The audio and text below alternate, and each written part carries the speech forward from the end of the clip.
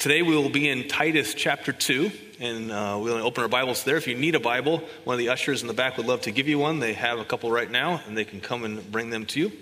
We're in a series called Church Basics, and our Church Basics is the second of three parts, chapter 1, chapter 2, and chapter 3.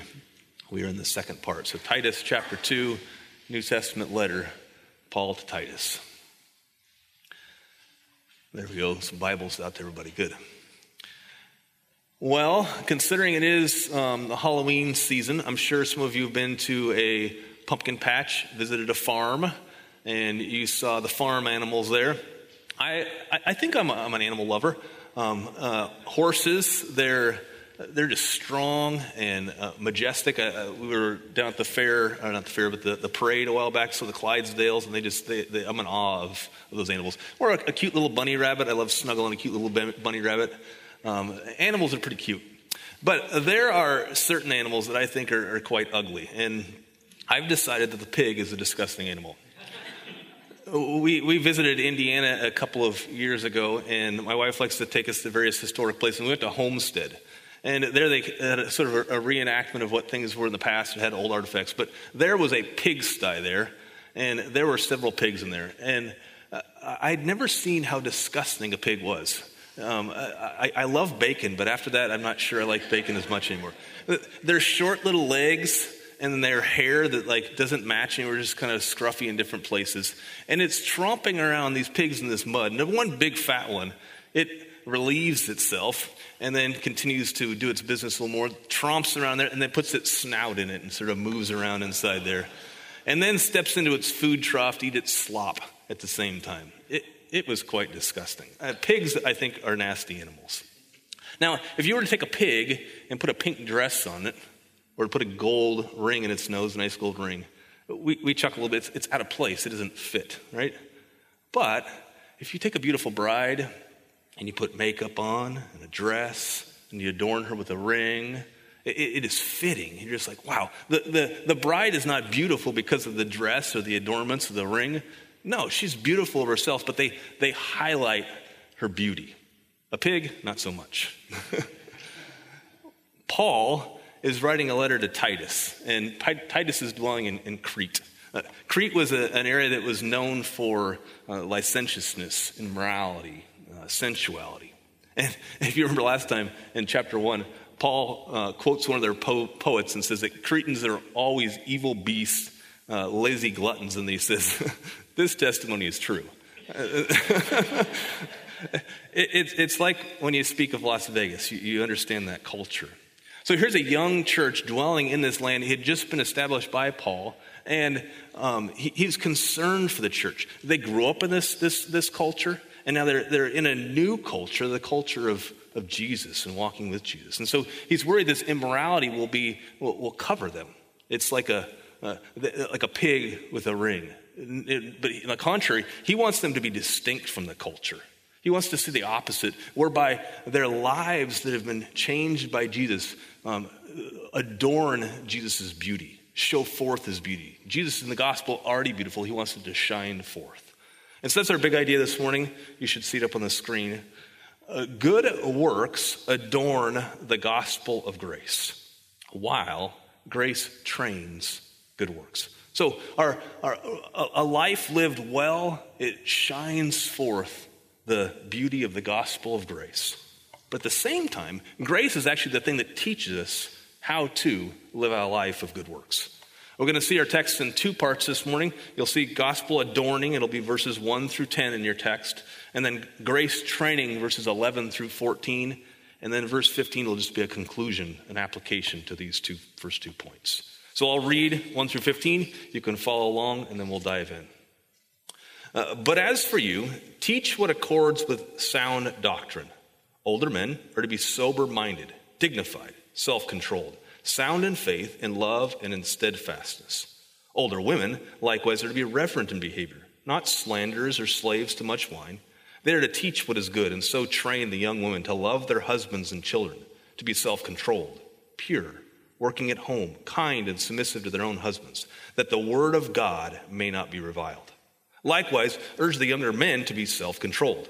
Show yourself in all respects to be a model of good works, and in your teaching show integrity, dignity, and sound speech that cannot be condemned, so that an opponent may be put to shame, having nothing evil to say about us. Bondservants are to be submissive to their own masters in everything. They are to be well-pleasing, not argumentative, not pilfering, that's stealing, but showing all good faith, so that in everything they may adorn the doctrine of God our Savior. For the grace of God has appeared, bringing salvation for all people, training us to renounce ungodliness and worldly passions, and to live self-controlled, upright, and godly lives in the present age, waiting for our blessed hope, the appearing of the glory of our great God and Savior, Jesus Christ, who gave himself for us to redeem us from all lawlessness and to purify for himself a people for his own possession, who are zealous for good works. Declare these things, exhort and rebuke with all authority. Let no one disregard you. So we'll begin with gospel adorning in verses 1 through 10. And we're going to see some instructions here on how to highlight, how to adorn the doctrine of God. Look at verse 1. It says, but as for you, this is as for you, Titus, you're in a place where we actually, last chapter we talked about false teachers. And he says, and contrary to them, but as for you, Titus, teach what accords with sound doctrine. What goes along with sound doctrine? Well, the first thing we have to say is, well, what is sound doctrine? Well, sound doctrine in general it's healthy teaching. It's true teaching. And in this context, it is what the apostles passed down and taught. It is the gospel of Jesus Christ. It is the good news of his life. That is sound doctrine, the true gospel. And so Titus is supposed to teach what accords with sound doctrine, what harmonizes with sound doctrine. And that is a life that is well lived in accordance with sound doctrine. The gospel of grace, detached from right living, is unsound. It's like the pig with the ring in the snow, the golden ring, or the pig with the pink dress. Sound doctrine without proper application, it's a problem. Jesus said like this, it's like a man who built his house upon sand. It can be both unshaky and potentially fatal. And knowing the truth but not responding to it in a way that is appropriate is trouble. And so in verses 2 through 10, he's going to talk to various groups of Christians, different seasons of their life, different male and female teachers and servants. And he's going to talk to, again, a list number of character traits, as well as some deeds of what is, in what ways can their lives adorn the gospel, highlight the gospel. And like all of us, we're all in different seasons and times. There's particular emphasis for different groups. That doesn't mean they all shouldn't cover many of these characteristics, but there's particular emphasis for particular people at particular times. And we're going to look at that. So let's look at the first one. It's in verse 2. Older men are to be sober-minded, dignified, self-controlled, sound in faith, in love, and in steadfastness. So the older men, they're supposed to be the rational in their behavior. There's a level of maturity in their lives. They aren't flip-flopping back and forth. They don't say, remember the good old days when it was so great? No, they're faithful today in love and faith and in steadfastness. They're living that way. And in that way, they shine forth the beauty of Jesus. Also look at the older women. It says older women likewise. Notice that connecting word likewise. It's saying these aren't distinct things, but there's some emphasis here. Likewise are to be reverent in behavior. So that's, God honoring in their deeds. Not slanderers, not talking behind people's back or gossip, or slaves to much wine, not tipping the bottle a little too much, wasting your life. All right? And they are to teach what is good and so train the young women. So there's an area here of these older women, or they're later in their life a little bit. They don't have the demands of a young family at home, and so they're not supposed to just waste it. They're supposed to be productive and building up and edifying and investing in the younger generation and helping them to grow in faith and growing in Jesus. And this, it beautifies, it shows forth the glory of who Jesus is. This is at the older women. And then it says young women. Young women are to love their husbands and children, to be self-controlled, pure, working at home, kind and submissive to their own husbands. Here's a stage of life where the young women have young families, and there's lots of demands, and there's children that need to be raised up for the next generation to know Jesus and to walk in Jesus. And so they have a particular emphasis, they have a heart for the home, to care for their children and ensure that they're walking in Jesus. And they're supporting their husband's leadership and standing alongside him in a way that he's supported and encouraged. And just a particular emphasis of the family and the home. And the older women are helping them to grow in that way. Now, I'm sure you know this. This is countercultural a bit to our society right now. It's kind of against many of the things that are told to young women. Be independent, be empowered. And I'm not going to defend that. I'm just going to say that there is some beauty in this. There's some beauty in how if a young woman heeds God's word and loves and cares for her family, there's a way that Jesus is beautified or shown to be beautiful. And in particular, it says that the word of God may not be reviled. God has a particular design for people and who they are and how they work. And he's saying, if you do this, the word of God is going to be shown to be true, the way that I've designed things in life. All right, look at verse 6. Younger men. Likewise, urge the younger men to be self-controlled. Does anybody kind of like, what? Why do the younger men get one of them? Just be self-controlled. Well, I don't know exactly why, but I'm guessing younger men are like, a little bit passionate. They kind of just need one thing to focus on, right? You just be self-controlled, all right? There's strength, there's power, they can accomplish a lot, but they're just all over the place sometimes. So focus on being self-controlled. Use what God has given you, your vim and your vigor, to show forth how good I am in your life. I think guys just need to focus on one thing. Then Titus, it says, verse 7, Titus, show yourself in all respects to be a model of good works. In your teaching, show integrity, dignity, and sound speech, that you cannot be condemned, so that an opponent may be put to shame, having nothing evil to say about us. So Titus is supposed to live a credible life. If he's a teacher, then his life should be lived in a way that people have to listen to his teaching. They can't just write him off as saying, I'm not going to listen to that guy. He doesn't match up with what he's saying. There's integrity, there's dignity in what he's doing. And when he does that, it says that an opponent may be put to shame. They can't speak evil against what he's doing. They can't say, look at his life. Look what he is. Now, this doesn't mean that Titus probably didn't have evil spoken against him. It's like Jesus. Jesus was absolutely perfect, but there was evil spoken against him. But they had to use false charges, false testimony. That's the kind of way you want to be disliked as a Christian. Not because of you're a jerk, but because, and not because you're two-faced, but because you are shining forth the gospel in a way that's offensive at times, like Jesus' life is. Verse 9, bondservants are to be submissive to their own masters in everything. They are to be well-pleasing, not argumentative, not pilfering, again stealing, but showing all good faith, so that in everything they may adorn the doctrine of God, our Savior. So bondservants were those who were under the authority of someone else, either by their own choice of being sold to a master, or not by choice, maybe through war or something. And this isn't to say the Bible is condemning this sort of practice, but it is saying if you're a Christian, you're in this setting, then the way that you shine forth Jesus is that you're honorable. Your employer can trust you. Your master can trust you. And you're living in such a way that you shine forth how Lord is good. You're not rebellious. You're not unsubmissive. You're submitting to those who are in authority over you, because we're all placed under authority. Now, I want you to look at this a little bit. I want to give you an illustration. I coach soccer, and when I have a team, I have forwards in the front, trying to score the goals, midfielders controlling the center of the field, and I have my defense. Now, all of them need to know how to shoot the ball.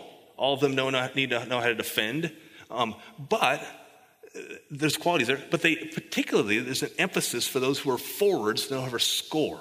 They need to really practice their shooting. They got to be well. A defender's got to protect that goal. The ball cannot get in. And so that's kind of the same way as here. We are Christians. We're on a team together. We're to shine forth the goodness of God. And the way we do that is we play our roles at different seasons and times and who we are in a way that then displays the beauty of Jesus.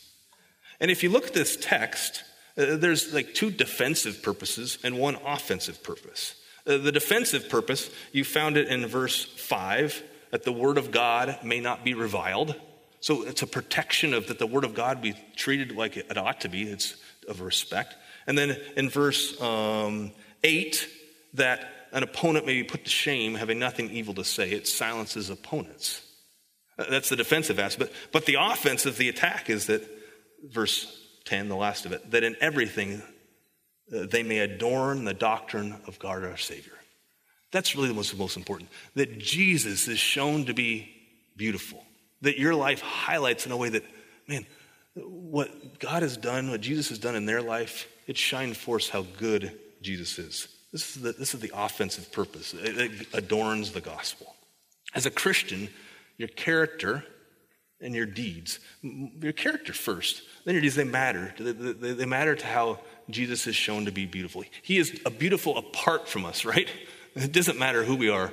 Jesus is beautiful apart from us. But when we work as our team, our Christians, we have the privilege of showing forth the beauty of Jesus. We have a part to play in doing that. But is it easy? No. I know each one of us know we failed in who we are as designed. Think of the Cretans. It's especially hard when you're in a culture that wants to pull you down, right? You're part of that culture. Think of the sensuality they were part of. Or think of us. You go to your mall and there's just, sexual signs. Look at a TV program. Look on the internet. There's things that want to pull us down, pull us back into the culture. Think about tonight. One of the highlights for many people tonight is just, drinking as much as you can and enjoying that. There's a temptation there, right? Or think of the news and the different things that are going on in our culture right now, how people are very loose-lipped and staying their opinions and giving you a piece of their mind. And it seems like appropriate at times, like it's okay to slander. It's our culture does that to us. Or specifically in this text, just the idea of being gendered. We as Christians believe that God made men and women, made them unique, and they complement each other. But our culture doesn't want to say that. They'd say they're all the same, and you can sort of move back and forth. It isn't by design. So we live in this culture. So what do we do? How do you battle that? Well, I just think it's this way. First, by faith, we got to trust in the Word of God. Trust that living according to God's Word it will adorn the gospel. But even more than that, it's not about our faith. It is about the grace of God that enables us. It's not in us, it is outside of us that does this. And that's what leads us to point 2, the grace of God. The grace of God is what trains us, empowers us to live for Jesus. So let's look at verses 11 through 14. I'll read that first verse. For the grace of God has appeared, bringing salvation for all people. Do you see something sort of unique here and interesting? Grace, it appeared. Grace arrived. It manifested. Grace shows up. It's spoken of. Grace has appeared. And grace has appeared and it brought something. What has grace appeared and brought? Grace has appeared and brought salvation. Salvation is what everyone needs. We need our sins, the things that we've done wrong, our shame and our guilt tell us about that. We need salvation. And grace shows up, arrives, appears, and brings what everyone needs. I think oftentimes we as people gain a wrong perception of who God is. We think of him wrongly. We can think of him as, I really like to do that thing over there, but I can't because God's watching. And it's like he wants to quench some of the joy we might have. Even like thinking about tonight, I think, I want to do this thing, but God's watching. He wants to ruin kind of my fun. It's just the wrong way to think about the Lord. It is so wrong. It is actually God that wants to bring joy to you. It wants to be joy into our lives. And it begins with his gracious nature. Stephen, what book is he leading us through right now? Exodus, right? And in Exodus chapter 34, we'll get there soon, maybe a few years. We'll get there soon. Here, Moses asked God, show me who you are. Reveal yourself to me. Reveal yourself to me. And God says, this is who I am. I'm the Lord God gracious and merciful, abounding in love and faithfulness, steadfast love and faithfulness. He says, I do judge to the third and fourth generation, but to the thousands I show mercy. God is a judge, and he's just. And we can be grateful for that because there's so many things in our world that are wrong and need to be judged. But his first and foremost characteristic of it just comes from his heart is a gracious and merciful God who looks to show favor and to help. This is the truth. And this truth was most manifest when grace showed up, when grace was embodied. Grace was embodied in the person of Jesus Christ. Grace, God, it says that Christ our Savior, he came. He's both Lord and God. That he has come. We see that in verse 13. God and Savior, he has come. He's come to save. And the embodiment of grace arrived. So why, we ask, I think many of us knows, but why did he give himself? Well, it says in particular, look at verse 14. Who gave himself for us to redeem us.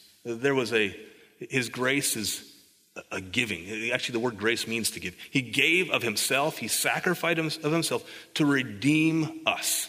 That means to redeem his people, to pay for every penalty of sin that was deserved from all unlawfulness, and to purify.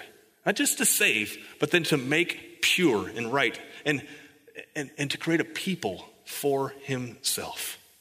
He loves his people. So when grace comes, you can read of grace, you can see a doctrine, but grace actually showed up. It's like God coming with a big hug and just going past words to just actions. He shows up. He comes in your life. And he does that, why? Create a people for himself who are zealous for good works, it says. There's a purpose there. There's a zealous, that the life of Jesus would be manifest in his people and out. So, this is how grace and works, this is how they meld together. They're really inseparable pairs. They're inseparable pairs. Saving grace that saves, actually, it works out in a person's life. I think most of you know this verse, but I'm going to quote it to you. Ephesians 2:8-10, right? For by grace have you been saved through faith. So you're not saved by your works. It is the gift of God. God gives it, not of works. We can't earn salvation. It's the gift of God, not of works, lest any of us should boast. Oh, I did it. No, God did it. Jesus did it. But in conjunction to that, next verse 10 says, for we are his workmanship, created in Christ Jesus for good works. There's a purpose for your life. There's a design for your life that you would live out the works of Jesus. And it says that God prepared that beforehand, that you should walk in him. He prepared these works for you before you were even here, that you should walk in them. Good works are never to gain favor with God. It cannot be done. If you're not a Christian, you might say, well, I don't need salvation. Look at the other Christians. When you look around at Christians, you might say, they're worse than I am. Look at them. They're worse than I am. Why would I need salvation? Look what salvation has done for them. What grace has done for them. And this might even be what the people these Christians in Crete, they came out of this culture. They might have looked like pigs rather than a bride, right? But that's the point. Is that it's not that the person that cleans themselves up the most. It is that Jesus saves those who realize they need a Savior. That is the way of salvation. So if you can realize, don't compare yourself with someone else, but just to realize yourself, I need a Savior. No matter what other people might look like, I know that I have guilt and I have shame before God. This is what Christianity is. And when that happens, then God transforms a life and he changes you and molds you and shapes you. It may take time. It'll be different from different ways, different people at different times, but he will shape you by his grace for the works he has designed for you. And that's what we see in verse 12. We'll go back to verse 12. Training us to renounce ungodliness and worldly passions and to live self-controlled, upright, and godly lives in the present age. Grace is the thing that trains us, that empowers us to live rightly. It is not of our own. We can't boast. Grace trains us to renounce. It means to put off the old things. When you look at the beautiful Savior Jesus, you look at his life, what he's done, his past, how he died and gave himself for you, and then you look at this future, it says here. Where's the future at? Verse 13. Waiting for this future where he appears, this blessed hope. When you look at the past and you look at the future when he's coming back, there's an empowering there to put off and then to put on the work of Jesus. If someone loves you and has been so gracious to you, you want to respond to that love in that way. There's an empowering of his Spirit that works in your life. Grace changes. I'll give you the example of sensuality. We've been talking about that. That's what the Cretans had to deal with. Pornography, lust. When we gaze back at what Jesus did to pay for our sins, the lusts, the different, we gaze back and see the sacrifice, the pain he went through for us to pay for it and cover that for us. And then we gaze forward to think of the day when he will arrive and we get to be with him. It puts today in perspective a little better. Those images you might see or the things you might be tantalizing. When you put them in light of Jesus, it helps to see, no, Jesus is more beautiful than these things. But that doesn't mean it's easy. At the church office, Ben tries to tempt me. And I actually think it was Renee originally. They brought in this bag of chocolate-covered coffee beans. All right? And I saw those beans, and I thought, I don't really like coffee very much, but I like chocolate, and I like the flavor of that. So I began each day to eat 2, 3, 4, 5, 6 of these beans, like within a few minutes. And after a few days, I don't know if you know, but my stomach was rumbling. My head was kind of like spinning. I don't know if you've ever seen me drunk, but it might have been what it looks like. And I realized pretty quickly this is not good for me. It looked good, but it wasn't good. It just ended up causing me pain. Then I returned back to my good old-fashioned apple or banana. And I was thinking, wow, this is what's really beautiful. Keep putting your eyes upon the beauty of Jesus. There are things that will lead you away for a while, but you've got to return back to Jesus. Read of his life. Think about the deeds that he performed and the kindness. He reached out and he touched lepers and he reached out to sinners and he said, come follow me. How kind of that. Learn of his heart, how it is his very nature to want to save sinners and to come after them. Knowing Jesus, who is grace embodied, it trains the people to be zealous for good works. And we're going to conclude now. Look at verse 15. This is actually kind of the main driving, this is what you're supposed to do in response to this. It says, declare these things, exhort and rebuke with all authority. Let no one disregard you.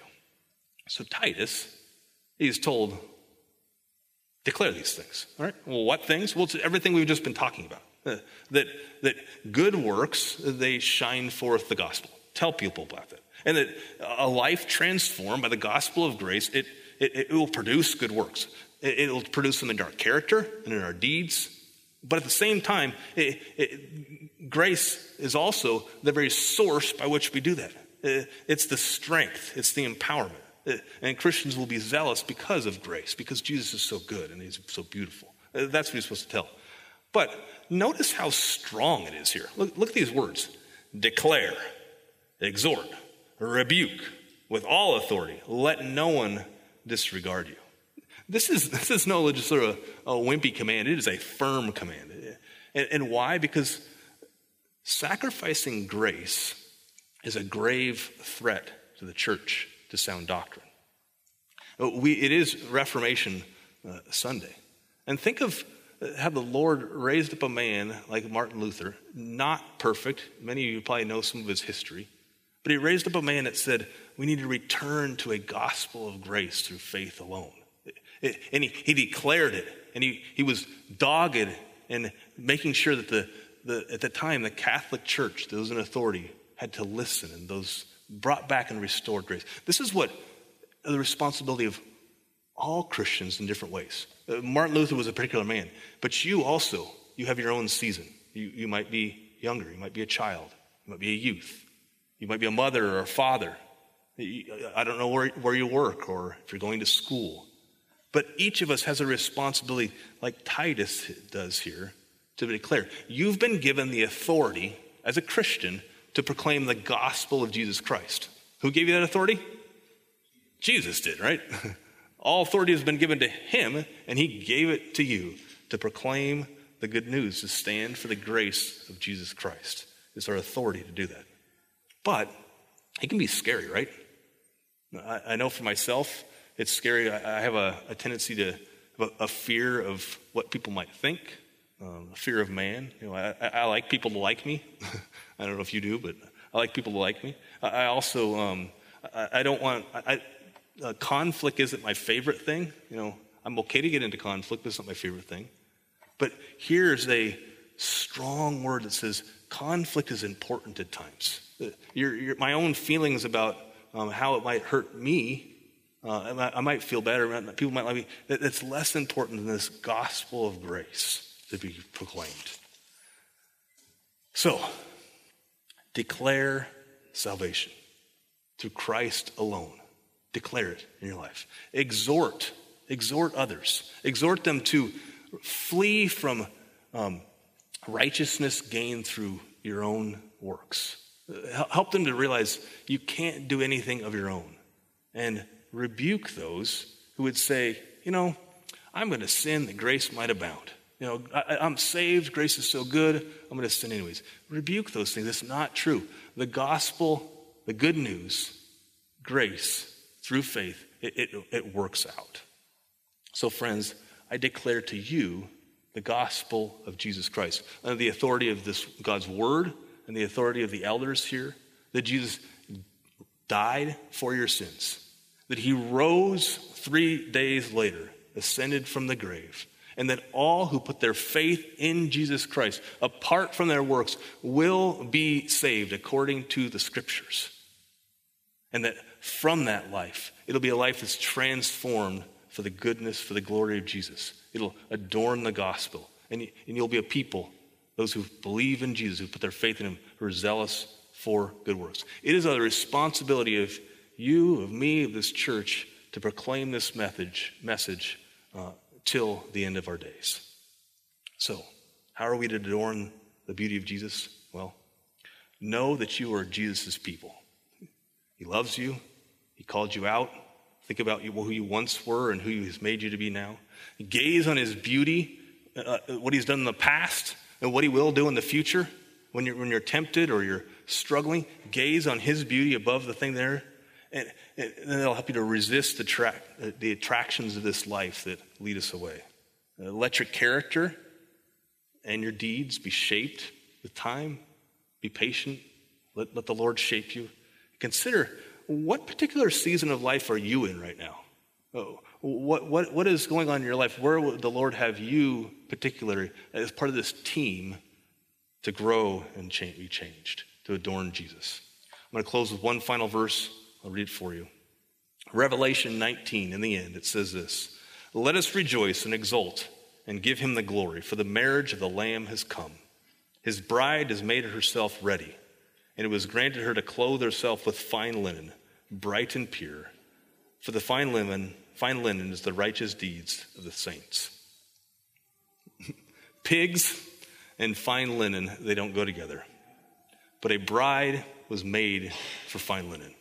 And you who are Christians who are made for fine linen, let your adornments shine forth the beauty of your Savior, Jesus Christ. Let's pray.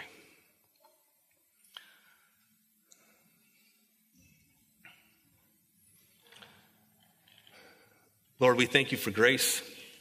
We thank you that you have saved us and we're assured of salvation through Jesus Christ. We want to grow in knowing the beauty of Jesus, how wonderful he is. We want to know his heart more. And so, Lord, teach us and help us to grow, help us to see the beauty of Jesus. And we pray that as we see Jesus' beauty, that the attractions of our culture, of our world, would grow more dim. And as we fail, Lord, help us return to Jesus and trust in his grace. But, Lord, we ask that our lives would be led in such a way that Jesus is shown to be beautiful. Help us, Lord. Empower us. We ask this in Jesus' name. Amen.